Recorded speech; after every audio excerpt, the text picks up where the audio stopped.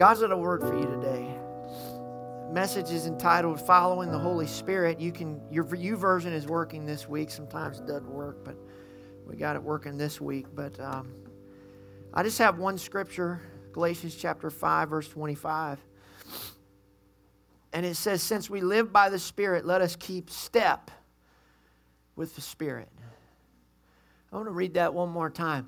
Since we live by the Spirit, the question is this morning is, do we live by the Spirit? Let us keep step with the Spirit. That means walk in the same path.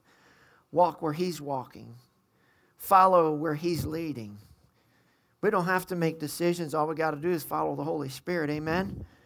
So I want us to hold your Bibles in the air or hold it to your heart, however you want to do it. And I want to pray, and I'm going to get right into this because I just feel the Spirit stirring, and I've got a word for you today. God's got a word for you today. Poke your neighbor and say, God's going to speak to you today. Heavenly Father, I thank you for your word. I pray, Father God, you anoint me to deliver it the way you see fit, not in my own words, but in your words. I pray straight from the throne of God, Father. I thank you. I am thankful, Father. I've been praying for weeks and months, God, that the gifts of the Spirit would operate every single time we meet in this church. And I thank you that you chose to speak to us through tongues and interpretation. We welcome your gifts. We welcome you, Holy Spirit. And we pray every single time we meet, even in small groups, the gifts of the Spirit be evident. Not just gifts of tongues and interpretation, but also the gift of prophecy, a word of wisdom, a word of knowledge, discerning of spirit, the gift of miracles, the gifts of healing, and the gift of faith. We welcome you, Father God. We are a Spirit-filled church, and we are full gospel, and we believe your word. And God, I pray in Jesus' name, God, that you would speak to us now. Speak through me, not one word of my own, but every word from you.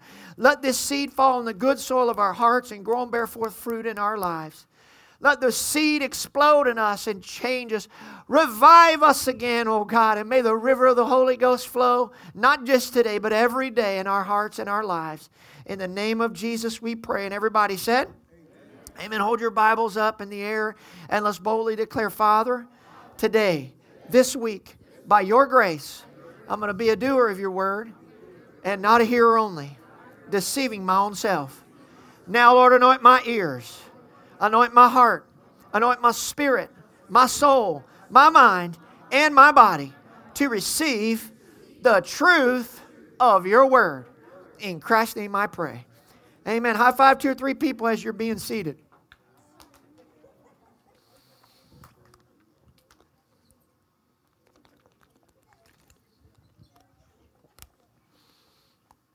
I want you to listen very closely to this story. In 1763 on the Mississippi River, there was a town founded by French settlers. They called it the Little Gulf, and the reason they did was because it was the little sister of the big Gulf city known as New Orleans. It was a very prosperous and prominent city. It was located 32 miles northeast of Natchez, Mississippi, on the Mississippi River. It was a very prominent and very bustling at the seams city. And a few years later after this, the man named Thomas Calvin bought the city and had a dear friend and mentor in his life that had touched him so dearly that he decided to rename the city after his friend, Rodney. So Little Gulf was renamed Rodney, Mississippi in honor of his friend and mentor that had done so many things in his life. Again, it became very prosperous, one of the most prosperous cities in America. By the mid-1800s, it had discovered the industry of cotton and had literally what became responsible for bringing much of the agricultural success in the South. It started in Rodney, Mississippi. It also became one of the busiest ports in America. By the late 1700s, Rodney, Mississippi had factories, schools, hotels, restaurants, beautiful homes, and a little town that became a big bustling town. As a matter of fact, it was so prominent and so prosperous and so vital to Mississippi, it missed becoming the capital of Mississippi by 3 votes. It was astounding. But something happened, and I need you to sit up straight and listen very closely to me. Something happened that nobody could foresee. The Mississippi River, over a course of many years, slowly but surely, not quickly, but slowly but surely began to change its course and direction away from Rodney, Mississippi. By the early 1900s, that current and river began to go in such a different direction that Rodney, Mississippi was now over 3 miles from the Mississippi River. Its whole commerce and prosperity was built from the boats coming off the activity of the river. It was one of the busiest ports in America. But now that it was 3 miles from the river, there was no longer access to the river. The commerce and all the wealth that it provided dried up. The town slowly began to wither and die. And if you Google it to this day, which you see some of the images, there's one old Presbyterian church that is crumbling on itself. It is a town that was once one of the early America's greatest towns, which is unbelievably now a complete ghost town. It has silent structures and it echoes of what once used to be. It's a hollow shell of the town that's left. There are no inhabitants in Rodney, Mississippi. There are no families. There are no people. There's no prospering business. There's nothing flourishing. There's one road in and one road out. You can visit it to this day. It is dead. Rodney, Mississippi, probably you have never heard of in your life. Can I see a show of hands of those of you who have heard of Rodney, Mississippi? Isn't it astounding that in this congregation, not one person has heard of Rodney, Mississippi, yet it missed being the capital by 3 votes? The question is, what happened? And I want you to listen very closely to what I'm going to tell you for the next few moments. It is a silent testimony that screams a powerful message to you and I today. If the river ever leaves, you die. The river left that city and it is a ghost town to this day. And if the river of the Holy Spirit ever leaves our lives, we wither and we die just like that town. Jesus was the one who said in John 7:37 through 39, and you heard through the interpretation of the Holy Spirit, out of your belly shall flow rivers of living water. I want to tell you something. If we ever let the Holy Spirit change course in our life and we don't follow, if we ever lose staying in step with the Holy Spirit, we are all capable of very heinous things. We are all very capable of withering and dying just like Rodney, Mississippi. And what I fear is there is good God-fearing people in the church that at one time loved Jesus. We're passionate for Jesus. We're on fire for Jesus. Churches that were bustling at the seams, winning people to Christ. People that were doing great and mighty things that have withered and died. I wrote this sermon over 3 months ago. And how would I know that I would receive a devastating phone call of somebody who did great things from Christ that has slipped into such heinous sin and such awful sin that it's unbelievable how far they have fallen down. Do I judge them? No. It is a telltale of what happens when we don't stay in step with the Holy Spirit.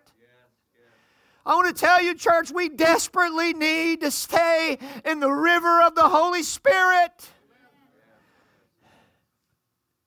If we ever lose step, you might as well write Rodney on our forehead or Ichabod, because the glory has departed.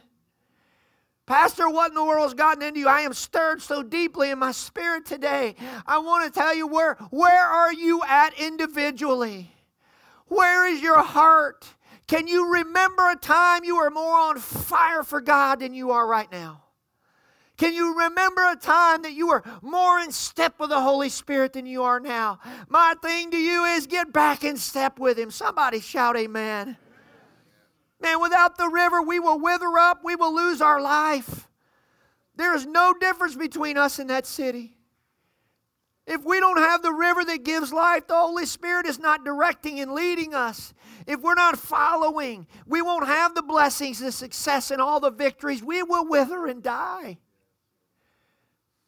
If the river ever shifts and leaves our lives, and everything we have, everything about our life will become joyless and lifeless.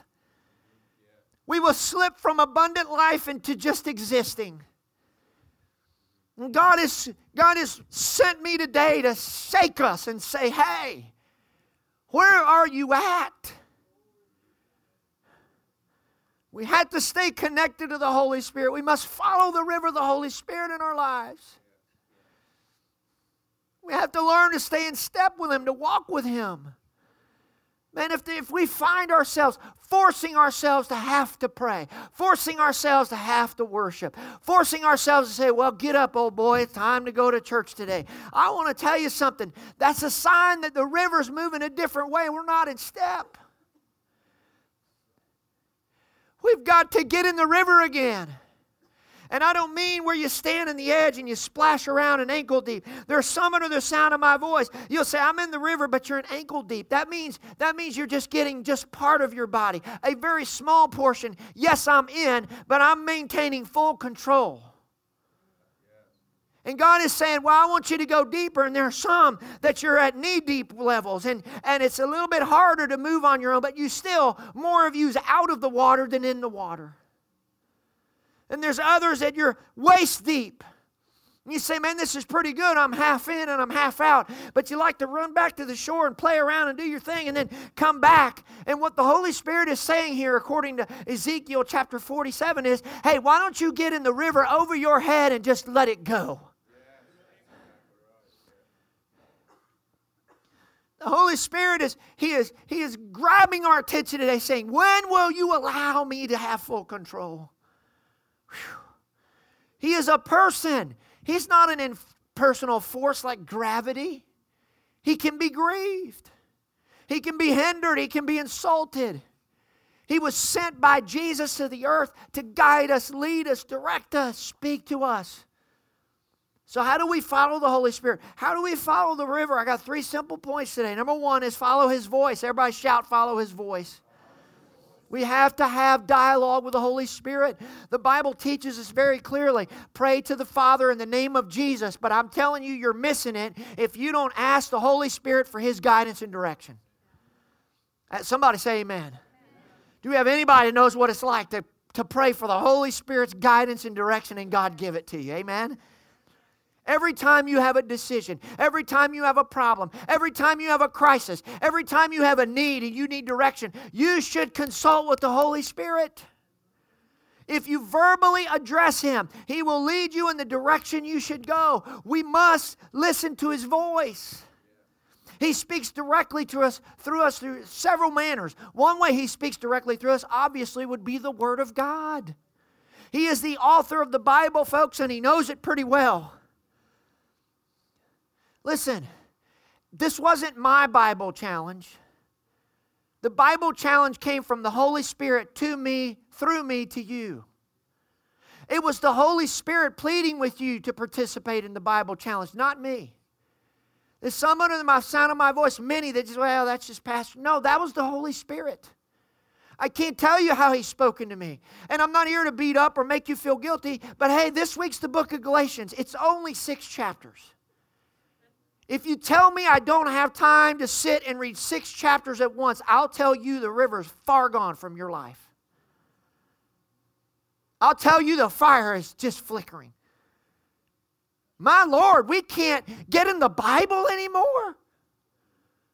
We're so full that we're no longer hungry for the Word of God. Pastor, what's wrong with you? I'm moved by the Holy Spirit. I don't know, God's shaking me this week, messed me all up. As we face crisis and problems, we need to make decisions. God will give us scripture verses. I'm so moved by a story one of my mentors, Mark Rutland, told me one time. When the Berlin Wall came down in 1989, it was the collapse and the end of the USSR. Mark Rutland, one of my mentors, was one of the first missionaries in Russia, handing out hundreds of Bibles. That's all they did, hand out Bibles. People in Russia were standing in line with such excitement, he described it to me, like a kid standing in line at Disney World at a new ride. Couldn't wait to get their Bible. One little old lady grabbed it, clutched it, and began to cry forcefully and saying something. And he said, through the interpreter, ask her what she wanted to know what she's saying. Here's what's her words, through tears. 70 years I have waited. How many Bibles in America remain unopened? In Iran, families take turns over whose night it is to read the Bible. They cry and they weep for one more Bible. They cry and they weep. Fathers don't get a chance to read the Bibles because they have one and families of 7. And the little kids say, Dad, can I have another night with the Bible? And the dads feel so guilty, they give it to their kids and they go without reading the Bible. Man, if we need to get back to the Word of God again, we need to quit arguing over translations and myths and nomenclatures and all that garbage. Man, we need to, don't reject good doctrine. The opposite's bad doctrine. Amen? We need to receive good doctrine. Look, if you don't know what you believe, you can get to the point where you'll believe anything, and let me tell you, you'll do anything. 2 Timothy 3:16 says, all Scripture, everybody say all. All Scripture is what? God-breathed. And is useful for teaching, rebuking, correcting, and training in righteousness. How many of you know that our minds can get depraved? Our own flesh can want to go a different way. And we need the Holy Spirit to speak to us through the Word to get us back on track. Anybody ever been there? It's powerful to do that. Get back into the Word in depth. Just read it. Just sit and just read it. Get it in your spirit. Somebody shout amen. Man, the Bible is unlike any other book in the entire world. The Holy Spirit also speaks to us through impressions. Look, when you're asking Him and you're praying and you're seeking and fasting and you're praying and suddenly a thought comes into your mind that answers it, that's the Holy Spirit speaking to you. Ask yourself, does this thought line up with the Bible? Will it produce good? Do I have peace about it? Does it feel right deep down inside my spirit?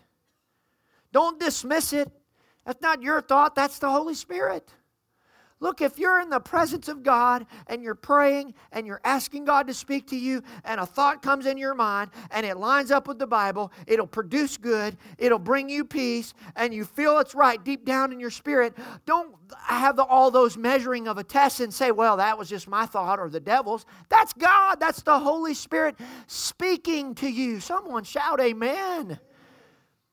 Man, 1 Corinthians 14:2 says, for he who speaks in a tongue does not speak to men, but to who?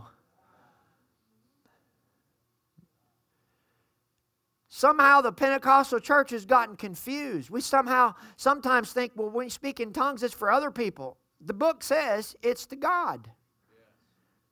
For no one understands Him, however, in the Spirit He speaks mysteries.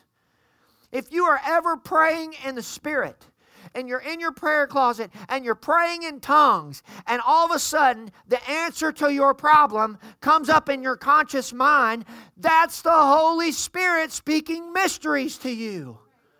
Don't dismiss it and blow it off. That's God talking. Can somebody shout amen? There is power in praying in tongues. And I know we live in a day and age where people get a little taboo about it. I want to tell you, I'm not one iota embarrassed to tell you I pray in the Spirit every single day. It is a gift from Jesus Christ.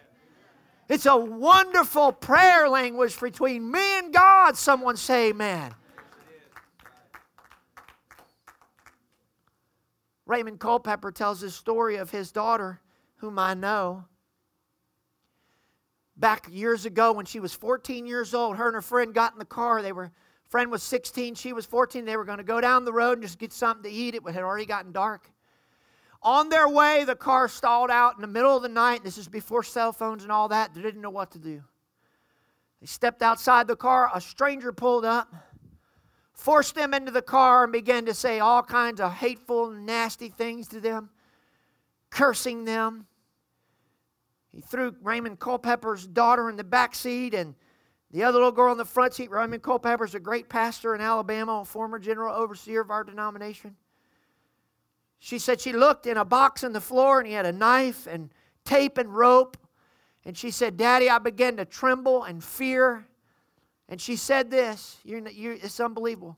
She said, Daddy, later on when she was recounting the story, she said, the Holy Spirit came upon me and I began to pray in the Holy Spirit in tongues.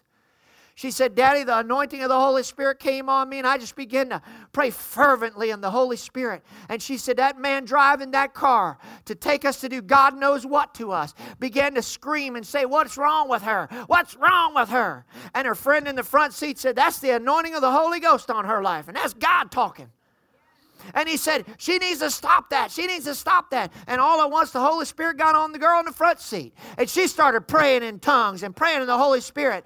And the man driving the car said, y'all stop. I can't take it anymore. Slammed on brakes and forced them out of the car and sped off. I want to tell you something. The Holy Spirit saved their lives.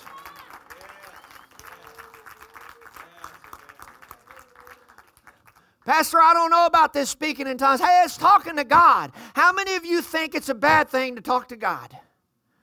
Man, I want to tell you there is power in praying in the Spirit. Whew. It could be one of the gifts of the Spirit in operation as well. 1 Corinthians 12:8, for one is given the word of wisdom through the Spirit, to another the word of knowledge through the same Spirit. And it goes on. You heard tongues and interpretation. That is to be celebrated. What you heard is not weird. It's biblical and it's God.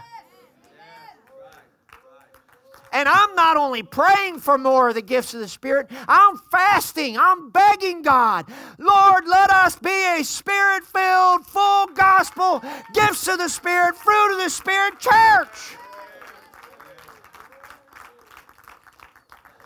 Look, I can go across the Atlantic on a John boat or a cruise ship. The choice is mine.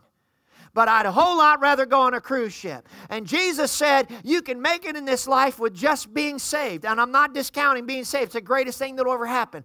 Or you can make the ride a little bit easier if you just get filled with the Holy Spirit. We treat the Holy Spirit like He's some luxury item. Well, I'll take the fur coat. No, I won't. I'm telling you, we need desperately the Holy Spirit. The Holy Spirit will also speak through other people. Maybe through a pastor or family or friends. Listen, if your parents and your pastors and your leaders are all giving you the same advice, that's God talking. It's not hard. We make it so hard. It's not hard to figure out. When you ask 5 Spirit-filled people to pray about something and they all give you the same answer, that's probably God saying, this is what you're supposed to do. Don't keep asking to get the answer you want.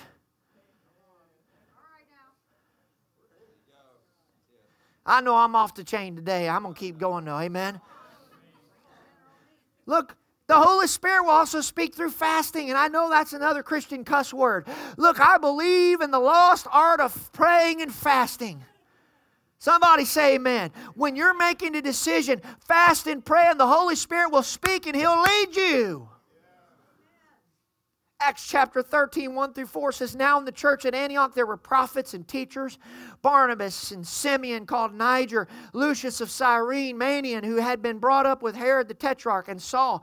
While they were worshiping the Lord and the Holy Spirit, it's amazing how fasting works. You fast and worship and pray, and the Holy Spirit will say. Are you hungry to hear what He has to say? He'll speak, I promise you. He said, set apart for me Barnabas and Saul for the work to which I have called them. Wow, and that's huge. So after they had fasted and prayed, they placed their hands on them and sent them off. Another biblical doctrine. We're going to lay hands on those of you who want prayer here in a minute. It's New Testament biblical doctrine. It's good doctrine. Again, don't reject good doctrine because the opposite's bad doctrine. The two of them sent on their way by the Holy Spirit. The Holy Spirit sent them to do a work. Went down to Seleucia, sailed from there to Cyprus, and they did a mighty work. Look, when they needed to hear from God, they fasted and prayed. Never make a major decision without at least a brief time of prayer and fasting. It opens your heart to hear the Spirit of God's voice. It crucifies the flesh, and what was very confusing once will now become crystal clear. Anybody ever experienced that before? Fast until supper in a crisis. You won't die, I promise. Luke chapter 6, verse 12-13. One of those days, Jesus went out to a mountainside to pray, and He spent the night praying to God. I want to show you how important it is. He spent the night praying to God. This is the Son of God. And when morning came, he called his disciples to him and chose 12 of them, whom he also designated apostles. He spent all night to God praying and seeking God before he chose who his 12 was going to be. He sets the pattern for us. The second thing in following the Holy Spirit is not just follow his voice, but follow his peace. Everybody say follow his peace. Israel followed a cloud by day and a pillar of fire by night. And that cloud by day and that fire by night, pillar of fire by night, led them and directed them. Right? The cloud and the fire were physical representations of the Holy Spirit giving them guidance. Israel never had to be a decision maker. All they had to do was be a follower. You and I don't have to be decision makers, brothers and sisters. All we have to do is be followers. John 16:13, but when the Spirit of truth comes, He will into all the truth. That means the stuff that we like to hear and the stuff that makes us say, well, I need to repent. He will not speak on His own. He will speak only what He hears, and He will tell you what is yet to come. How many times in that one verse does it say the Holy Spirit speaks? There's a crazy teaching out there today that says, oh, God don't talk anymore outside of His Bible. That's just totally erroneous. The Holy Spirit does speak. He speaks through His Word, but in other ways as well. Someone say amen.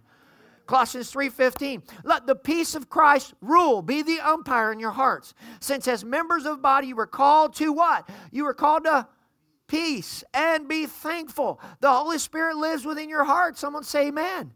So watch this. When your heart is not at peace, it is a signal 100% of the time that something is out of order. If you don't feel peace about that purchase, don't buy it. You don't feel peace about that move, don't do it. You don't feel peace about that person, don't unite with them. Somebody say amen. Look, I know this is good old practical stuff, but you need to listen for the inner peace of the Holy Spirit. I got a phone call one day about my brother-in-law, and it was bad. The report of the doctor, it was a phone call to my say, hey, get to the hospital now. Stop everything you're doing. Do not pass go. Do not collect $200. Go straight to the hospital. You know, that's a little nerve-wracking. That's not like, hey, when you get time, show up. That's like, stop what you're doing and get there now. My sister's all upset. I hang the phone up, and when I hang the phone up, I am so dismissive of it in my spirit. I can't even think about it. I can't even hardly say a prayer about it. It was just like, whatever. It was like, it's a common cold. It'll be all right. And I thought, what in the world is it? And the Holy Spirit said, it's because He's okay. And I've given you peace. Do you know how many times in my life that I've had bad phone calls about family, friends, you? And I can't even worry about it. I can't even really think about it. I say a quick prayer and I move on. It's not that I could have a careless attitude. It's the peace of the Holy Spirit immediately registering in my spirit to say, hey, it's God's got it. It's okay. When I get phone calls from someone in the church or whatever, the home or whatever, and my mind tells me I should worry, I search my spirit immediately. Do I have peace? If I have peace, I know God's got it. I don't waste time. I said, thank you, Lord, for handling it. I pray you solve this problem, and I pray you bring everyone else peace. Do you know it's okay to live like that?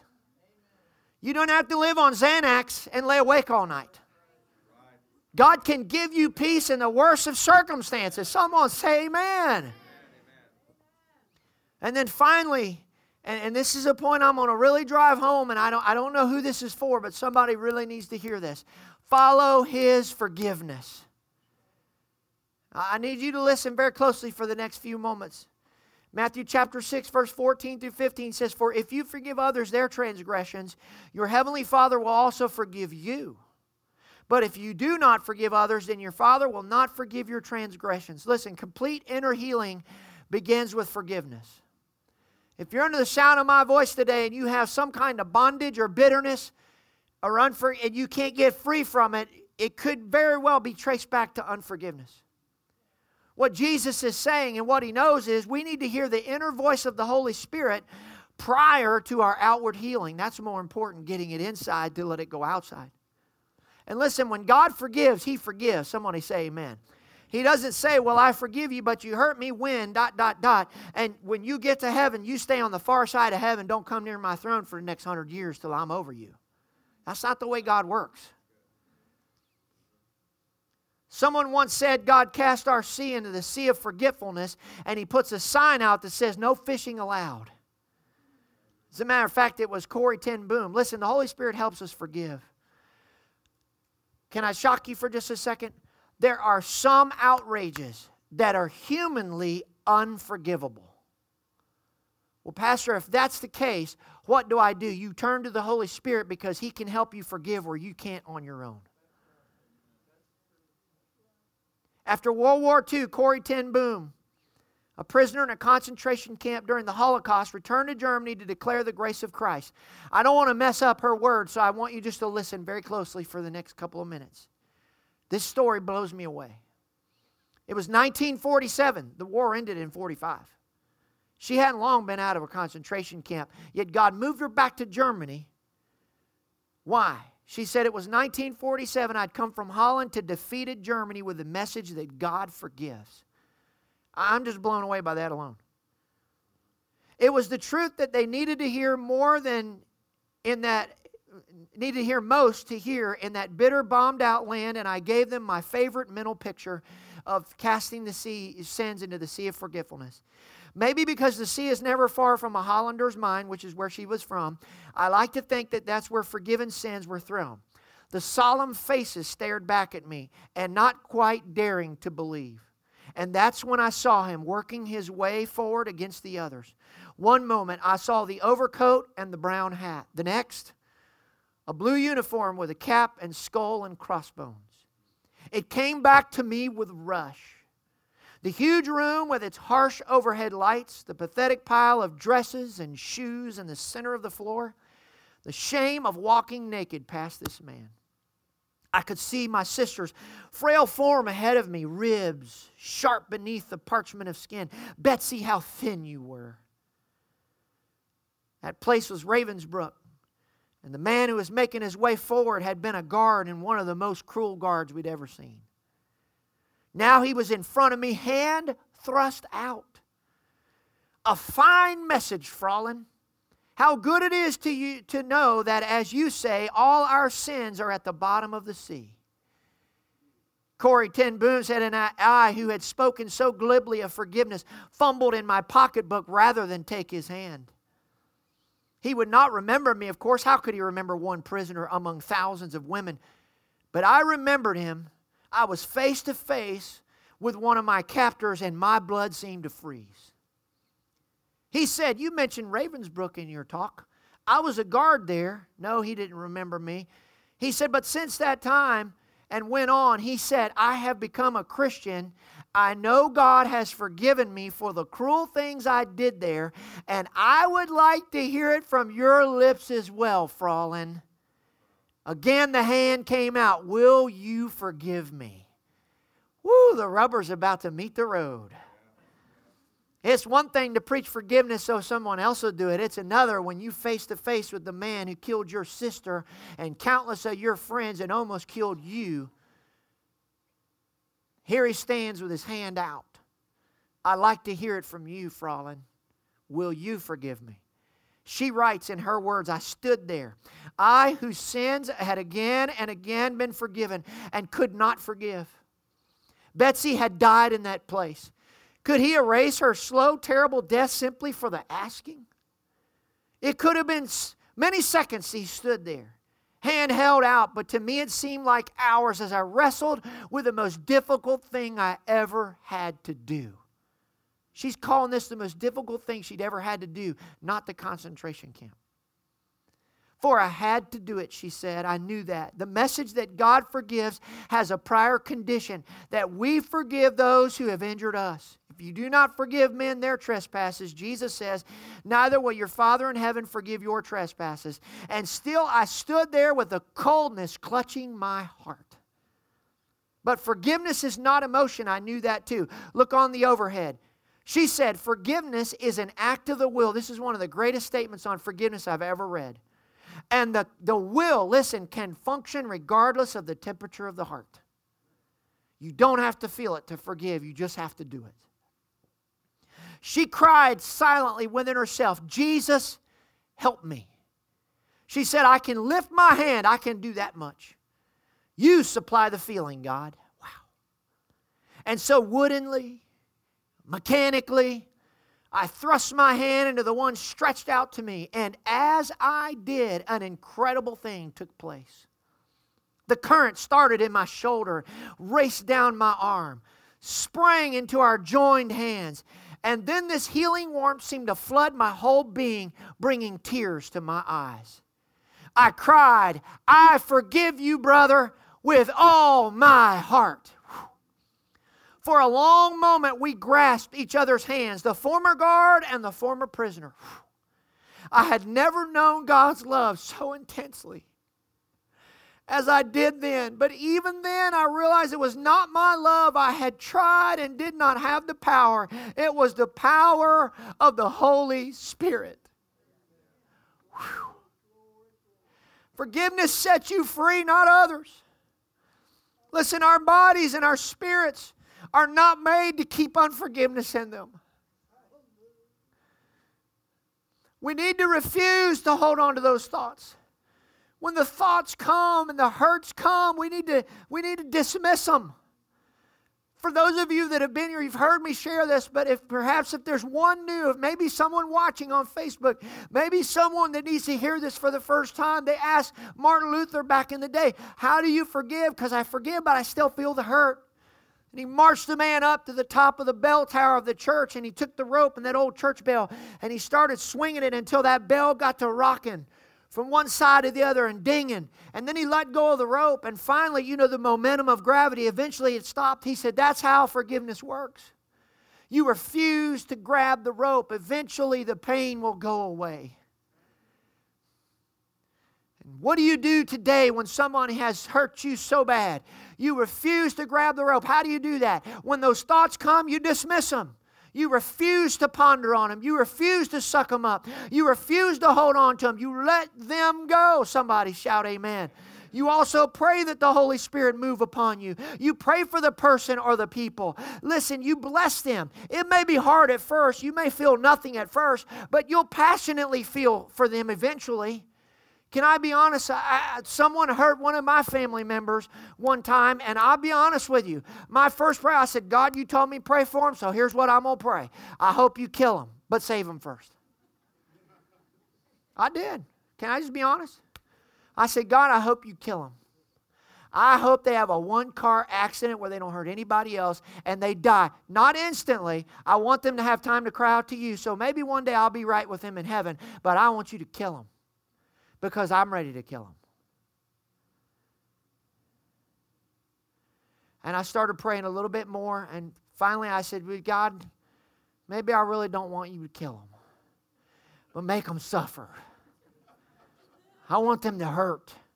I'm human, folks. You're not looking at Jesus here. You're looking at Dallas Howard as a human being. But the more I began to pray for him, the more I began to feel sorry for him. Well, God, they don't even realize what they've done.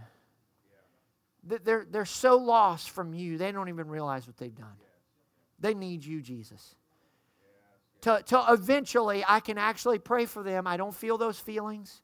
I don't want them to die. I don't really want them to suffer. I want them to get right with Jesus. It starts off hard, but you'll get there. Someone say amen. Is it okay to be honest? Some of you are like, man, I don't know about this church. Pastor want to kill people, make them suffer. Dear God, don't get on his bad side.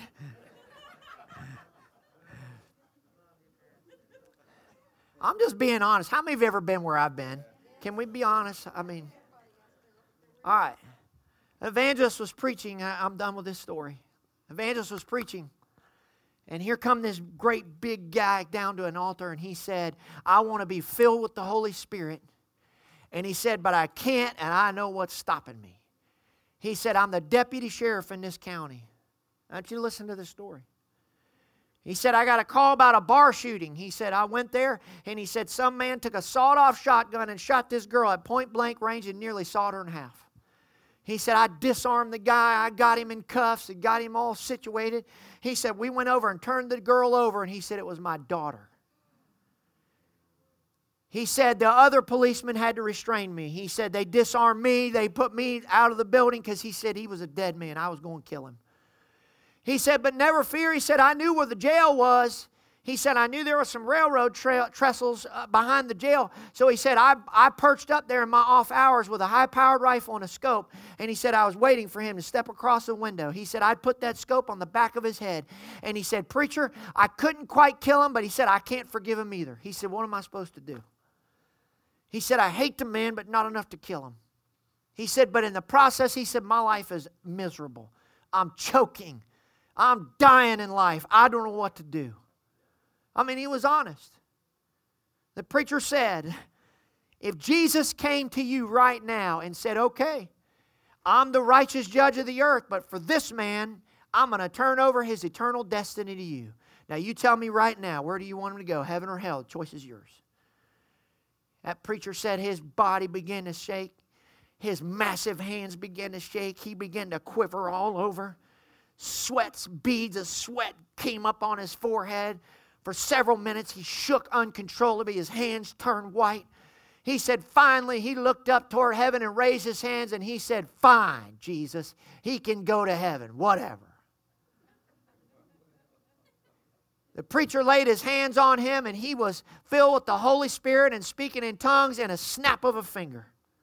His wife came down. She had a major breakthrough. Everything changed that night. The next night, the evangelist looked out and didn't see the sheriff there.